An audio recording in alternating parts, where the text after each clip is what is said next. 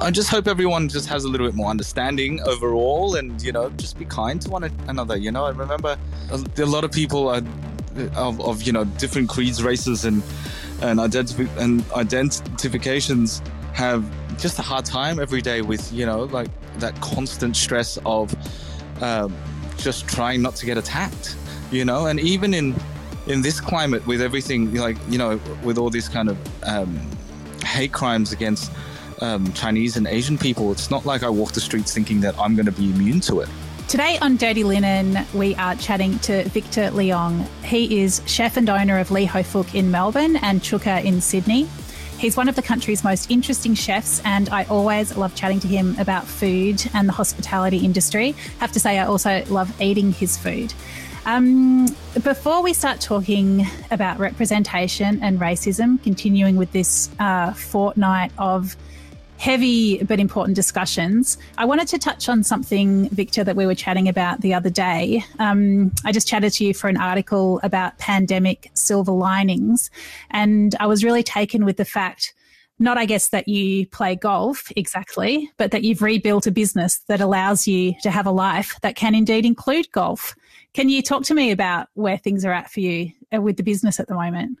Yeah, so we reopened November last year, and I lost a significant percentage of staff through what's happened last year, and kind of revisiting how we operate moving forward. We changed the offering at Lee Ho Fook to be tasting menu only. So we offer an 8-course tasting menu at dinner time and a 4-course at lunchtime.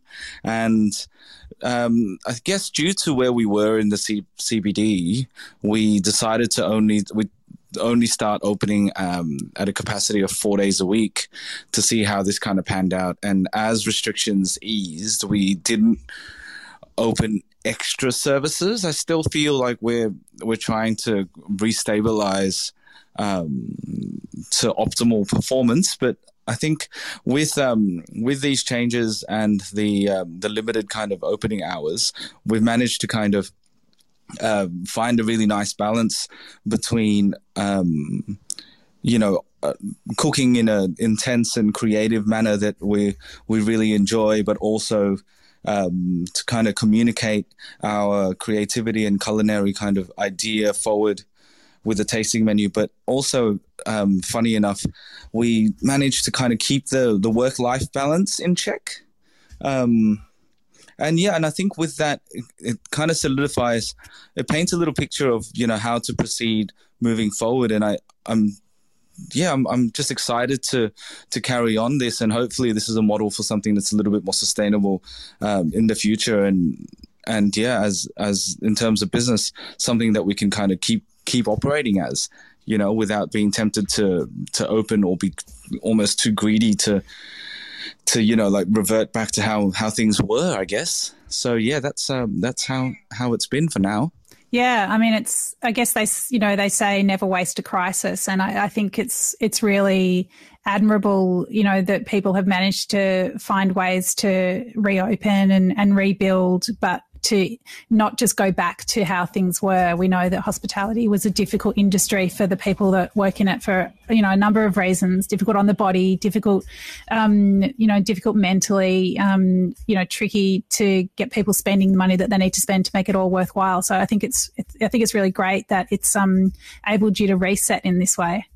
Yeah, I'm excited to kind of see how it progresses, because, I think everyone who's been in the industry for a while as a chef, operator, front of house person, has always kind of tried to figure what's a nice work-life balance, or, is there a model or a way to have, a little bit of both, so that you're not giving up, either your passion for working in a certain way, or the team that you like, it's, what I mean? And also, leaving time for yourself, family, and other things, because I think, as working in hospitality attracts a lot of really passionate people, really kind of almost obsessive people. And I feel that if you're not working in that environment, you feel like you're shortchanging yourself and your, like your kind of personal drive. And I think that's probably one of the unhealthy things. So it's nice to see there's a possibility of change now that this has all happened. So yeah, hopefully we can keep it up. Yeah, it's really quite revolutionary. So I reckon probably as you were coming up in your career and training, I don't reckon that people would have spoken to you heaps about work-life balance. But tell us a little bit about, how you came up in kitchens and your career. I know you trained mostly, or you worked a lot in European fine dining. And I'd just love you to talk a bit about that and just sort of explain to us where Chinese food or Asian food fits in with that, or whether or not it did. Yeah, look, I think, I was really drawn to working in kitchens for a number of reasons. I really like the idea of working in, a type team environment. I like working with my hands. I obviously really enjoyed eating and drinking. And, my first foray into kitchens, I was still in university. I was working in Sydney at the casino at the time, just casually, as they had a position called a general hand, which is kind of like a kitchen hand, but you didn't do any kind of dishwashing. It was just more vegetable prep and jumping into service when they needed you. And that, during that time I was a casual, so I worked in all outlets. So it gave me a chance to kind of figure out which style of kitchen I wanted to kind of be in, in terms of the range of, in a range of kind of settings. And then when I finished university, I decided I'd take up an apprenticeship, and I really enjoyed working in like a French kitchen. So I took a job at a bistro for a short time because it closed, called the Kirkton. And I really enjoyed that because that was, I guess when I first started, it was kind of the tail end of the big kitchen brigade. I remember it was like 14 chefs in this kitchen and we only cooked for like 80 people. So, this day and age, that'd be unheard of. And I learned a lot because it was very classic. You know what I mean? Like it was that kind of Parisian and not that kind of neo-Parisian type, bistro. So it was like steak tartare, steak au poivre, like fish of the day, there was all vegetable garnishes, sauces. It was pretty cool, like made tartatins, soufflés, that type of vibe. And then when that closed, I went and joined the kitchen team at Galileo, which was at the Observatory Hotel at the time. And that was like a really cool kind of boutique hotel in kind of where Barangaroo is, up the top of the hill. And that at that time, the executive chef was Haru Inukai, who worked at Robuchon for years in Tokyo. And I really wanted to kind of map out a career where I could, potentially travel overseas or, and I thought, Robuchon was like my favorite chef and I'm still a huge fan of his kind of work. And I thought, this is probably, I'll dip my toe in the water and see how this is. And I remember joining that team and it was all Japanese chefs.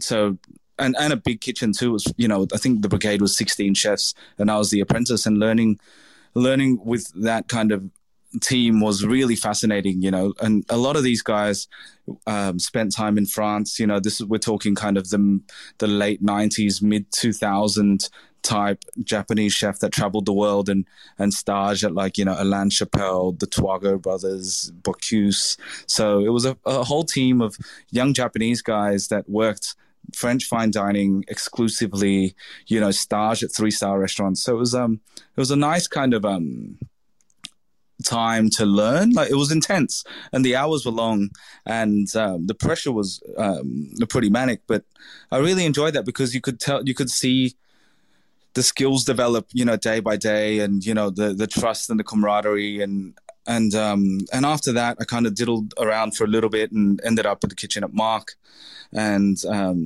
worked for Marc Best for about 3.5 years. So yeah, I think my early career, my headspace was all about just like fine dining and working for like a Robuchon-esque type, aspiration for my career. And, I kind of ended up at Mark, and I was kind of lucky how I got that position. And yeah, and working in that environment was, I think Bestie was probably always the pioneer of, the small kitchen, and kind of intense focus, lots of creativity, so going from a kitchen where there was 14 to 16 chefs on every service to a kitchen team that was, 5 or 6 maximum every day, was a different change, because then you had to learn, you had to be pretty proficient at a lot of things, because you're doing the work of, up to 3 people each.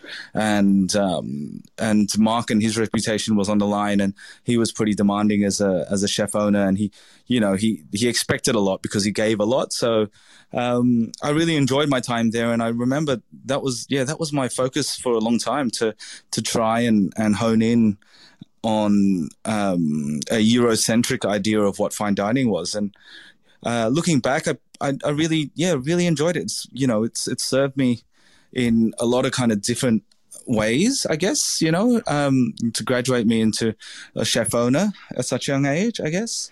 It's, my mind is just crackling with all the things that you came upon and that you learned and that you had to do. It just sounds like a really rich training ground. And to be part of those brigades, it must have been, as you say, very intense, but there must have been so much opportunity to learn.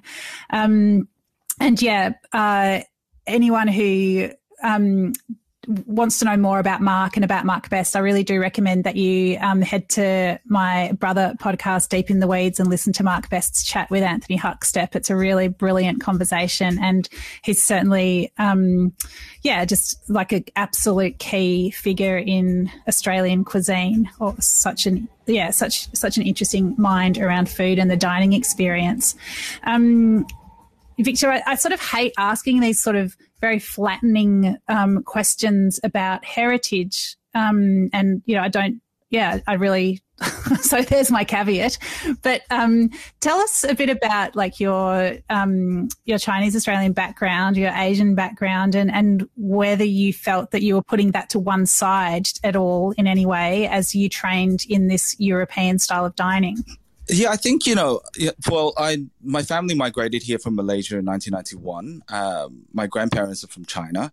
So, growing up, eating Chinese food and being part of like a Chinese household was, that was my kind of heritage. I think, as a new migrant moving into a country like Australia, where I guess it's a collective group of people, make the society that we live in. When you're young, you're not sure about where you fit in this. So, I guess I've always kind of struggled with that identity, personally, I guess. And for a long time, you kind of squash I squashed the Chinese side down, and then just kind of embraced and did that, try to assimilate into society in, your mannerisms, in your kind of behavior, in your kind of thinking. And then obviously you back it up with your actions at work and with career. So I think in my mind, it was always going to be Eurocentric at the start. And a big part of it, me moving into the direction of Li Ho Fook was kind of to re-explore the cultural heritage that I kind of squashed down for so long. But working in these fine dining restaurants, you just have to do the work, and the work is, it's like a very monolithic one chef, one idea, like umbrellaed version of creativity. So a lot of it was kind of like frog in the well type thing, where you knew there was a bigger world out there, but you just had to focus on, a certain style, flavor profile, technique, or aesthetic for the restaurants or for the chefs. So there's been a lot, and understandably, because it's like, you don't go to one style of artistry and work under a master and then try and give your own little flair. That's not how it works, right? Well, I mean, no, I guess that's not how it works in those very, I guess, hierarchical kitchens, or kitchens where you're definitely there in the service of expressing someone else's culinary identity. But I mean, what was it that made you want to express something else? Well, I think in my instance, I was in my mid-20s. I hit a point where I was like, look, I could either go overseas and go down the career path of, carry on chasing 3 Michelin stars and then eventually end up as someone's, executive chef, as an activation chef or whatever. Or I could stay in Australia and carry on the path and, work towards a head chef at like a gastro temple.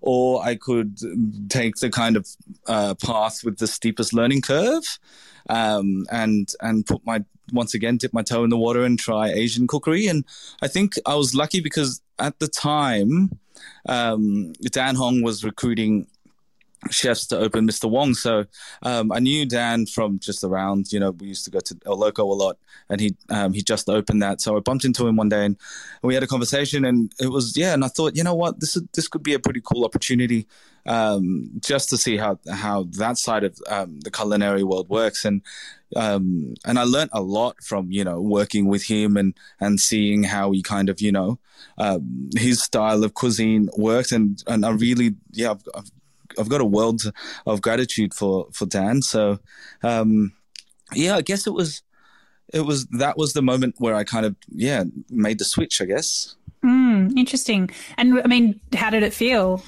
Well, I think at the start, before I actually started working there, I thought, might be a super steep learning curve. But then, when I started working for Dan, I was at Miss G's. And entering that kitchen, because that was like a small, tight kitchen, I think there was only like 7 chefs in there, and it was very busy.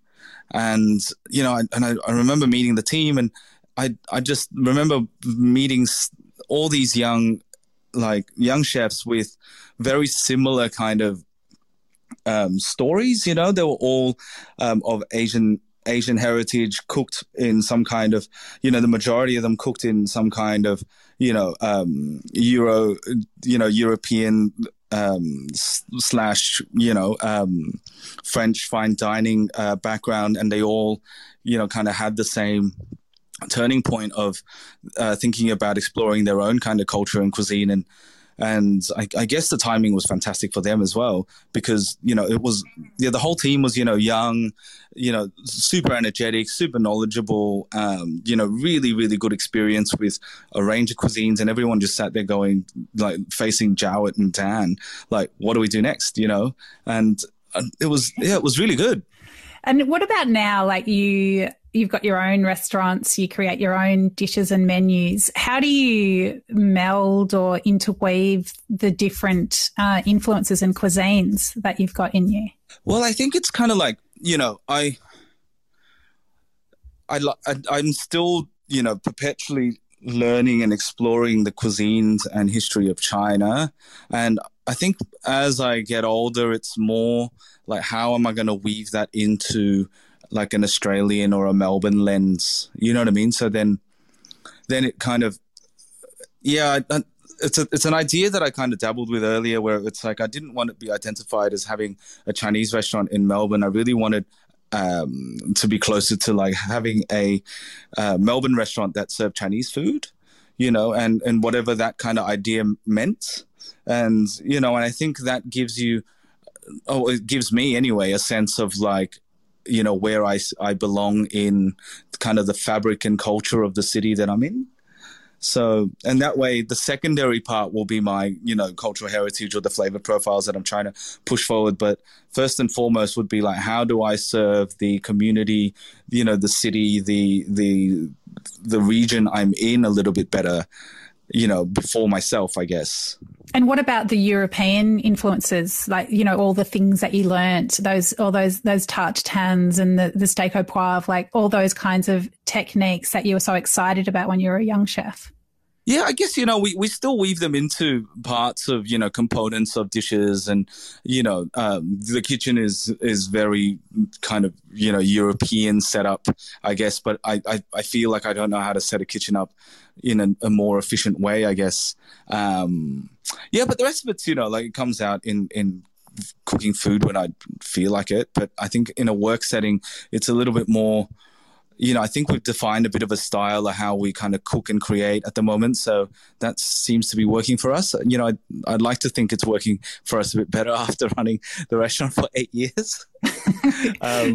It seems like a pretty well-oiled machine, got to say. But so remember that event we did a couple of years ago, Melbourne Food and Wine Festival event at Flower Drum? And yes, it was you and Dan and Jowett and doing some of your dishes interspersed with, the just like incredible, like I bow down, Flower Drum. It was such a fun event. Like, what's it like for you to go? I mean, obviously Flower Drum is also a very Melbourne restaurant, but it is, the kitchen, like it's more, I guess, classically Chinese than what you do. Yeah, 100%. What's it like for you to dip into that world? Oh, it's amazing. Like I really value and appreciate the relationship that, Flower Drum as a restaurant and the Louis family have, with my business and myself. And, it's really nice to go into, such a generous and, amazing gastro temple. These guys have been around 40 plus years. And for their team to, embrace us and for us to, create and cook together. It was a very nice experience. And, like looking at it, because I don't think, me, Dan or Jowett ever trained or kind of, we've always been visitors to Chinese kitchens and we've never trained in them. So it was still, I don't like to say the word novel, but it was, it's always still a new experience and it's, an interesting experience too, to see how they would set up a very traditional Cantonese Chinese kitchen, compared to how we would do it. So, it was an honor and a privilege, to work and to be in those situations. Yeah, I walked into the kitchen. I couldn't even believe that it was happening. It just felt like such an entree into an incredibly, I felt so incredibly privileged to be there.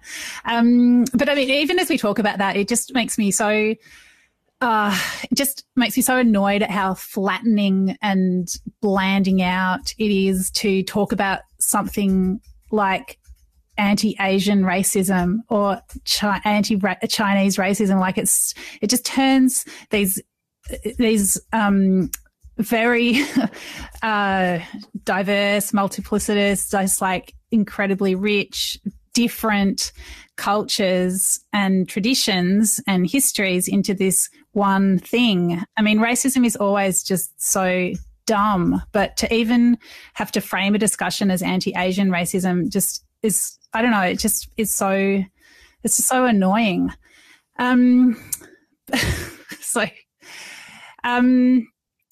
And yet we have seen through this pandemic this surge in anti-Asian racism where people blamed Chinese people and more broadly people of Asian heritage for the pandemic. Chinatowns emptied out around the country. It was pretty awful. How did this strike you? Yeah, look, it is very sad.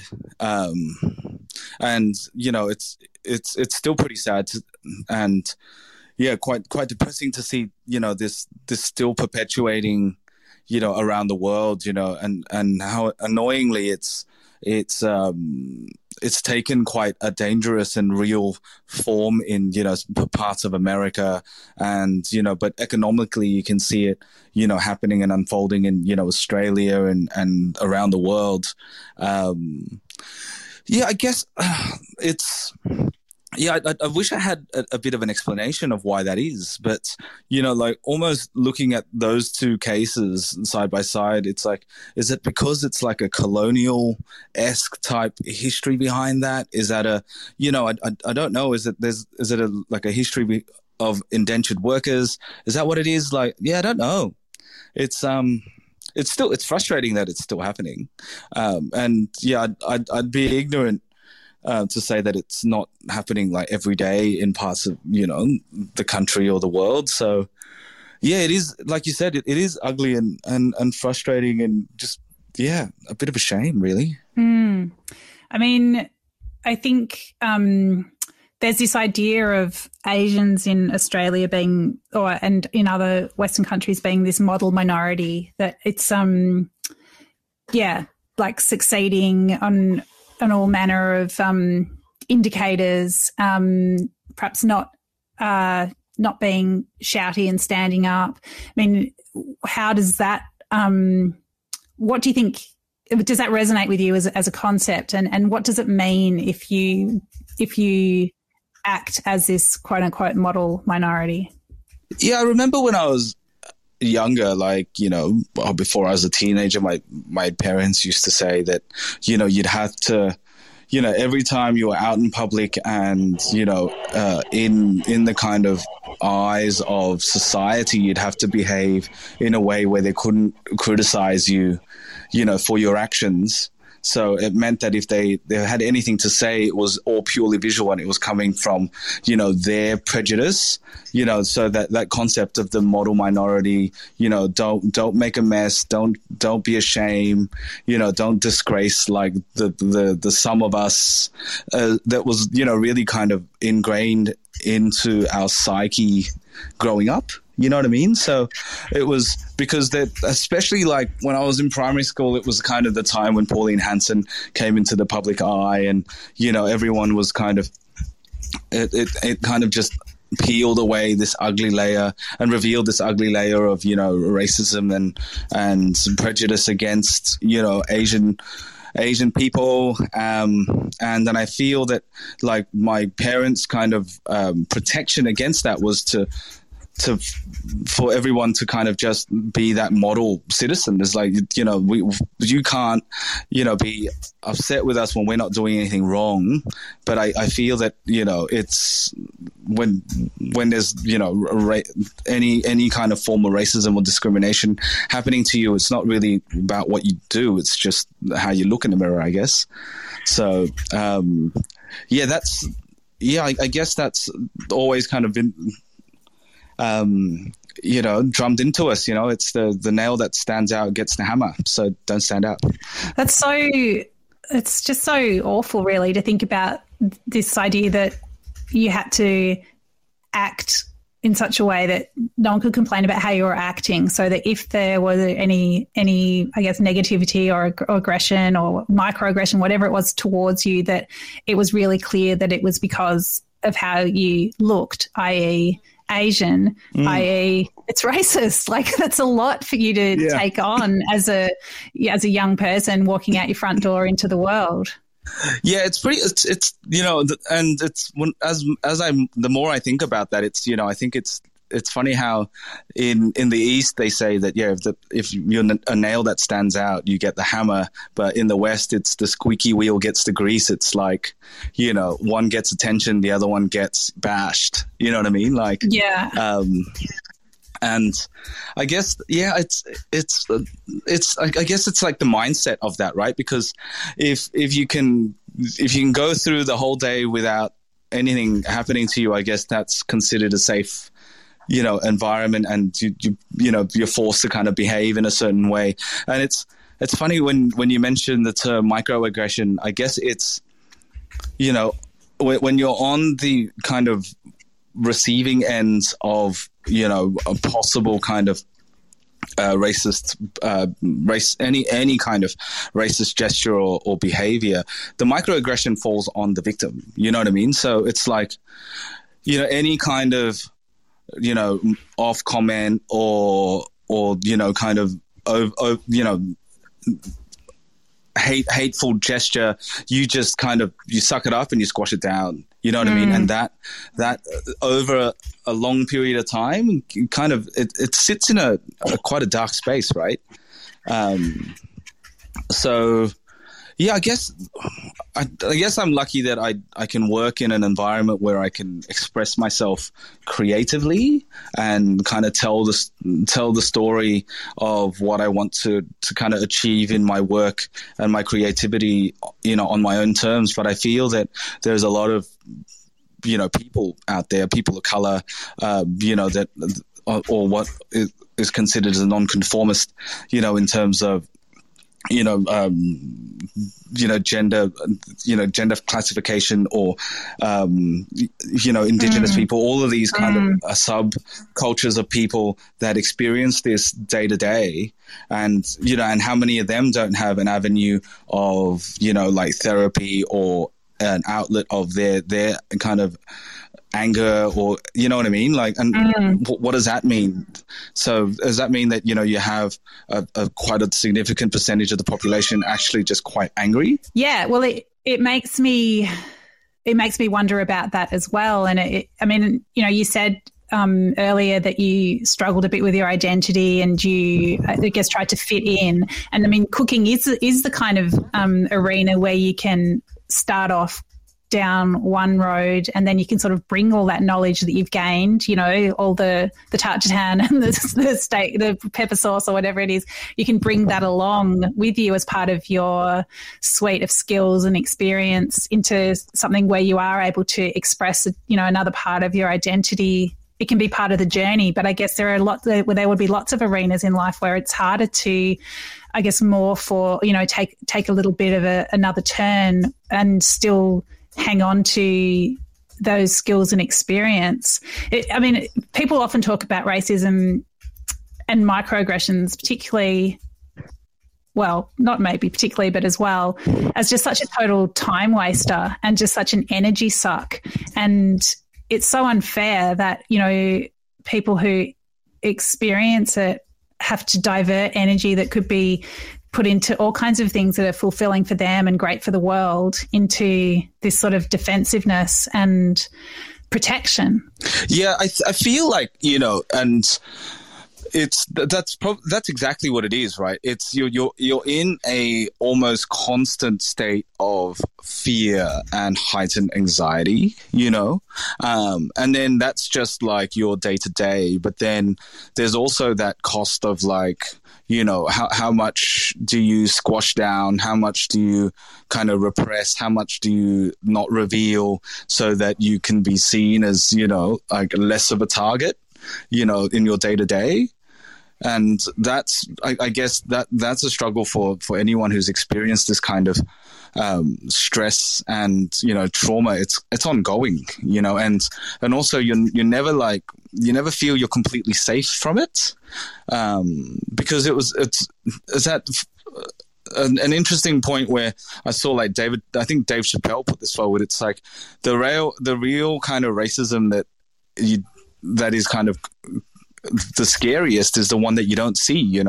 It's not the guy that tells you, go home, fuck off, we're full. It's the times where you get, kind of overlooked for the promotion, or you don't get included in, something that would be beneficial for you, if, long term. And they're all things that, like, to be in a society where that is like a weird simmering kind of undertone. I guess it's like the issue is a little bit bigger than just, everyone should just get along, or, why can't we understand each other? I think there's something underlying there, and it's got to come from something, and it's part of, I guess, a weird kind of like colonial history, a Eurocentric media, it's a sum of all these little things that kind of creates this environment that everyone needs to kind of navigate through. Does that make sense? Yeah, it absolutely does, and it sort of makes me think about leadership and representation. I mean, you mentioned Pauline Hanson, a politician who, I guess, traded in xenophobia and creating these others within our culture. And, we've certainly had other leaders and figures in the media and, all kinds of people who have also played into people's worst sentiments rather than their best. So I think strong, ethical, thoughtful leadership is certainly something that can start to unpick these things. But I guess it's also an acceptance that the kind of systemic racism that you're talking about even exists. And I think we saw a lot of the push and pull with that with the Collingwood Football Club thing, where there was a report into systemic racism, and it was so difficult for people who'd been leading that organisation, some of them, to even admit that it existed. And until there is that recognition that it's real, it's going to be really hard to unpick it.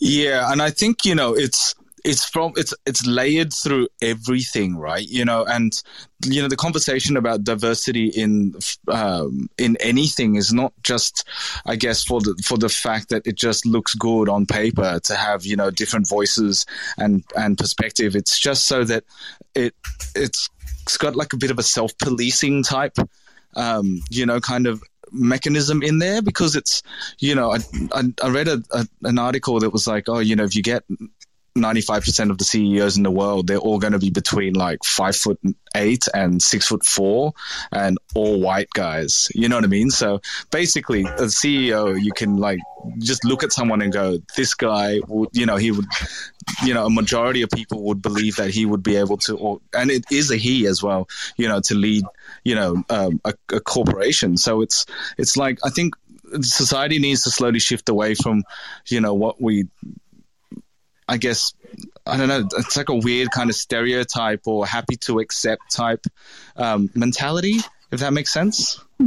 Absolutely. There's some crazy stat or factoid, like there are more CEOs in Australia called Andrew than there are women, or something like that. Yeah, absolutely. And, and there's a huge range of these, conversations where it's like, what's the argument for, having more women in the workforce? Does that mean that all of a sudden, just because they do that, they put the diversity card in the bin?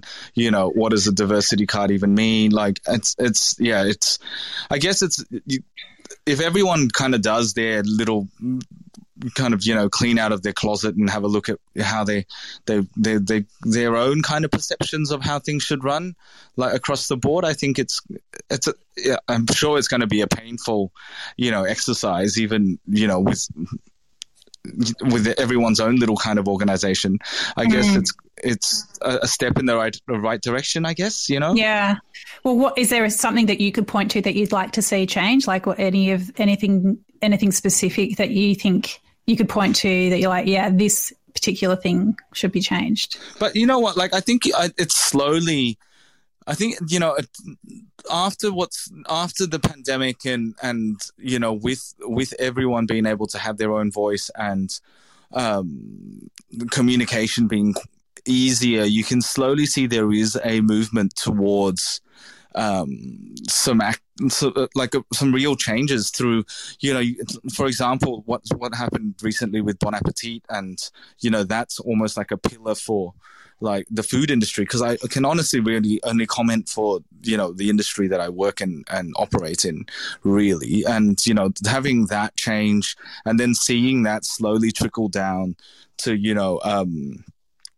to other kind of real household names, from food publication, and the opinions and the articles that that are being kind of written lately. I think Yvonne Lam does a very good job, writing, really kind of tough topics for that. And I don't know how she does it, but she articulates it so well. And, just seeing stuff like that. She's great. She was on this. She was on the podcast earlier in the week. So anyone who hasn't listened to the episode with Yvonne, listen to it. It's amazing. She's so great. So anyone who hasn't listened to it, go back and have a listen. She's fantastic, and we've put lots of links in those show notes as well. But sorry, Victor, for interrupting. Yeah, that's all right. Yeah, I totally highly recommend exploring her work, because she articulates it in such a very nuanced and balanced viewpoint. And and she's one of many. I think Solil Ho is doing a fantastic job.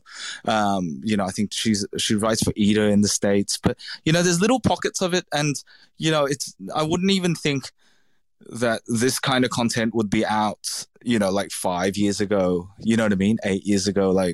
It's so it's good to see that change, and hopefully it resonates with another small pocket of people that feel or think the same way, and it slowly gives them an opportunity to say that their voice and their opinions can be expressed in a certain way, either through work or words. It's a pretty heavy overall topic to kind of try and unpick. Yeah, it's society. It's big. Yeah, I know. It really is. You know what I mean? It's like, it really is. But I guess it's like, it's like, well, you just start where you are and you just do it, I guess. There's, I guess, there's a bit of reckoning involved, and then you just, a lot of reckoning, what needs to think about it, what needs to change, and then just, start where you are. Is there anything else that you want to say, Victor? No, I think it's I just hope everyone just has a little bit more understanding overall, and just be kind to one another. I remember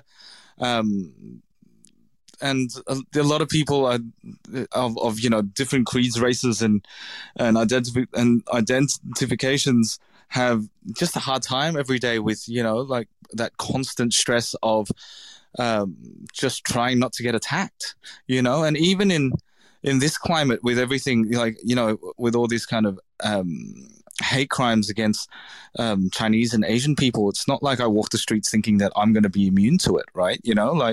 There's that quasi little bit of fear going, could be just an angry person out there who just doesn't like me, and I just happen to be in the wrong place at the wrong time.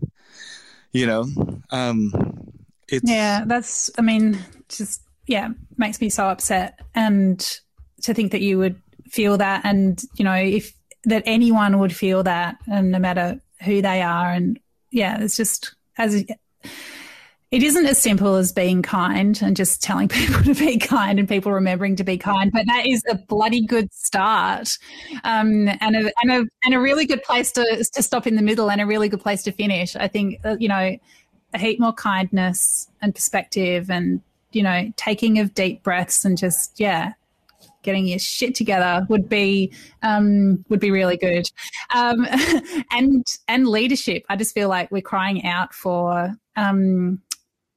strong leadership. Yeah, I think we're all craving for a kind of visionary and reformist leader that has a little bit of like a long-term view and a more kind of unifying message than another leader that's worrying about their next kind of tenure or their re-election date. I think that'd be nice. I think it's that big. We need the small picture, which is like people just going around being super kind to each other all the time, and then we need the big picture, which is like people presenting us with a huge vision, and just making it possible for everybody to buy into it. Sounds a bit utopian, but I mean, geez, if you're not looking for utopia, what are we all doing? Yeah, true. I think it's like, it's either love or war, right? Victor, it's been really, really great to have this big chat with you. I really appreciate your time and you putting the energy into this discussion. Thanks for all the great food that I've eaten and that I know I will eat coming out of your pans and woks.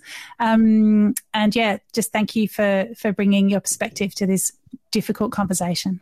Oh, thank you. No, thank you, Danny. Thanks for all your help and support through all of the hard times that we've had over the last kind of year and a half. You've been a bloody saint, and it's my pleasure to be on this podcast. Thanks for having me. No worries. Thanks for embarrassing me. See ya. Bye. This is Dirty Linen, and I'm Danny Valent. We air the issues that the hospitality industry finds hard to talk about. We spend a week thrashing around each issue, hearing from different people with unique perspectives. We want to hear from you as well. If you have something that needs to be said about a topic, get in touch so we can include your perspective. Contact us at dirtylinen@deepintheweeds.com.au or hit us up on Insta at Dirty Linen Podcast. We can't wait to hear from you. This